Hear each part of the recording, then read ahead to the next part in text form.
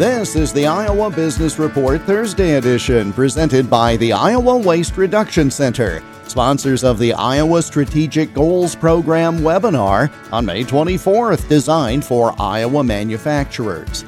Learn more at iwrc.org. If you shop for beef at the grocery store, you know that prices continue to climb, but that increase is not making its way back to producers. Iowa Congressman Randy Feenstra told me Tuesday that hearings were held last week on legislation he and Iowa Congresswoman Cindy Axne introduced to open up the packing industry. The producers are at the bottom rung. They're the ones that are creating the food, and it goes to the packers. And just last week, one of the packers announced that they had the highest profits ever seen in the industry. And yet our producers are hardly getting by, breaking even, or even losing money. So what the bill does is simply holds the big four meat packers accountable for their price-fixing schemes. And simply it creates transparency and fairness in the cattle market.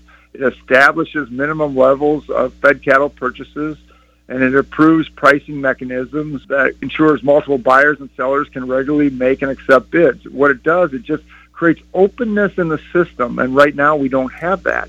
We have vertical integration where the packers can decide how much meat they're going to slaughter that day. They can slow down the speeds or increase them, all to help their profitability. And that is simply wrong, and that's what we're trying to go after. U.S. Senator Charles Grassley of Iowa was one of those who introduced the bipartisan bill in the Senate. The Iowa Business Report is presented by the Iowa Waste Reduction Center. Sign up for their free monthly e-newsletter at iwrc.org. I'm Jeff Stein for the Iowa Business Report.